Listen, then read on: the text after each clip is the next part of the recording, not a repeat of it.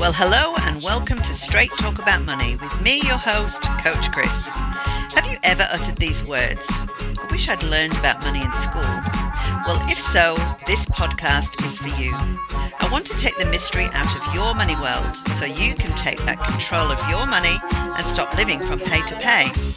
I want to be able to talk simply and plainly about all things money. So if you have questions, and I know you do, then send them in to me at podcast@coachchris.com.au. And let's take the mystery out of money so that you can save, give, take a trip, buy your own home, retire, become a millionaire, whatever it is you want to do with your money. I want to help you. So join me and start your journey towards a strong financial future today.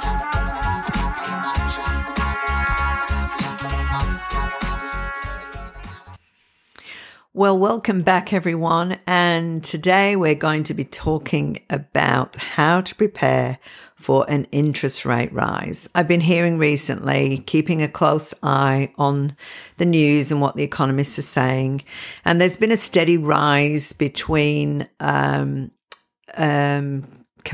thought on interest rate rise. And for a long time there, it was only 25% of economists or banks thought that there would be an interest rate rise, but now it's rising to about 80%. So it is possible that there will be another one.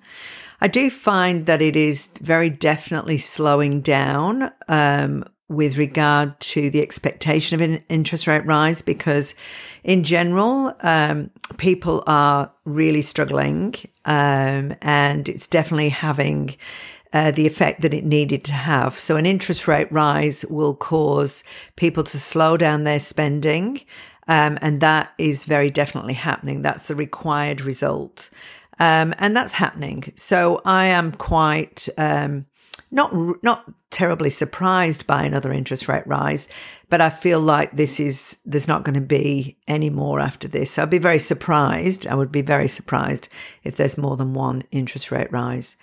But how do we actually prepare in the event that there is an interest rate rise? Because so many people now are struggling with their present mortgage repayments. And so to think of another interest rate rise is, oh no, gosh, it's going to get even harder, even tougher.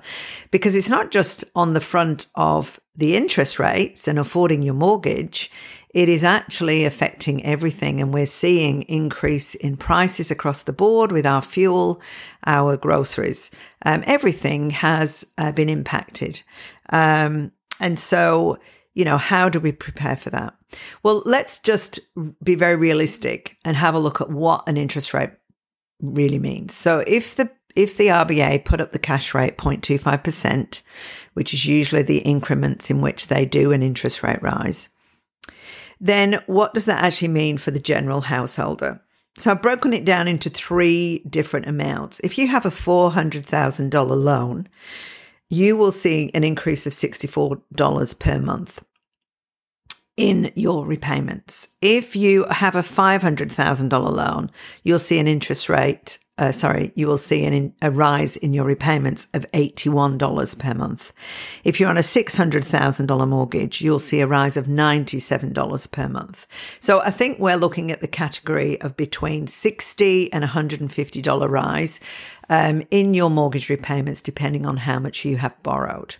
Now, it doesn't sound like too much, but because we've already seen significant rises over the last 12 or so months, you have been slowly trying to gather more and more money each time that has happened. So how do we actually prepare for another interest rate rise when we feel like we're already stretched? Well, number one, I really feel like that you have got to get real with yourself. No longer can you just think, oh, I'll be able to do it. I'll grab money from here and there. We've got to get real with ourselves and sit down and make a list. What are your fixed expenses? Now, fixed expenses are those expenses that you have to afford even before you wake up in the morning and start spending anything else. They are going to be your mortgage repayments. They're going to be your bills. They're going to be your direct debits that come out on a monthly basis from your bank account. They're going to be your public transport bills. So loading your Metro card, they are going to be your fuel costs for you getting to and from work. Some of fuel can be optional when we go joyriding, let's say, but getting to and from work, that's a fixed expense. So you need to be able to putting in the amount that you are going to be spending on fuel. Things like your subscriptions, those gym payments that are coming out every month, write them down. Donations that you give every month, write them down. They're all fixed expenses. Even before you get out of bed, you have got a certain amount of expenses that need to be paid for. So write all of those down. Now, once you have added them up, take that away from your income. Now, I always plan my income on a monthly basis because I get paid monthly. If you get paid weekly, if you get paid fortnightly, you might want to do your expenses on a shorter time frame. But the thing I think is really good about doing a monthly budget rather than a weekly budget is because sometimes when there's two incomes in the household, one person gets one amount of money one week and another person gets a smaller or a larger the next one, and you're really all over the place with what you're earning. If you do a monthly amount, you can see on average what your expenses are. And yes, you can divide up the more expensive things to be paid out when the person with the higher income gets paid. But on a monthly basis, you get a really full picture of what your expenses are in that month. Now, there's a warning there. Always be ready for the extra loan repayment that comes out. If you pay fortnightly on your home loan, if every now and again, there will be 3 fortnights that will come out in 1 month. That will usually happen twice a year. Now, if you get paid fortnightly, hopefully it happens on the month where you get paid 3 pays, but it may not. It may happen the month before or the month after. If you get paid weekly, you will have 5 mortgage repayments if you pay your mortgage weekly. So when you are doing your planning, check those amounts and make sure you get the right amount. Once you have that, what is your expected income minus off your expected expenses, and whatever is left, that is all you have to spend on food and lifestyle. And that's the area where we need to be able to really concentrate and do our very best. For some of you, that will mean not going out on a regular basis and doing the things you've always done. You might have to cut back. But who says going out and spending money is the only way to enjoy life? There are so many other things that you can do that are not actually going to cost you money. When I look back to when I was a child and watching mum and dad manage their budget and their finances, they did not have a lot of disposable income, but we had a great time as kids growing up. We had a great time as a family. We often went out on picnics. Picnics don't cost anything. You actually take your food with you. You play games as a family. You go for walks. You can go hiking. All of those things. Playing games around the family table does not have to cost very much at all. And if you can invite family and friends, it's very, very little that you'll actually, it will actually cost you. There's no need to put on a massive supper when people are coming round. You can say, bring a plate, we'll have some munchies together, let's play games. Does not cost very much at all. So we have to start thinking of ways that we can reduce our lifestyle expenses. Going out for coffee with friends instead of breakfast, going out for coffee, going out for drinks maybe instead of having dinner. Just think of a better way. You still want to connect, but you need to be spending less money on lifestyle.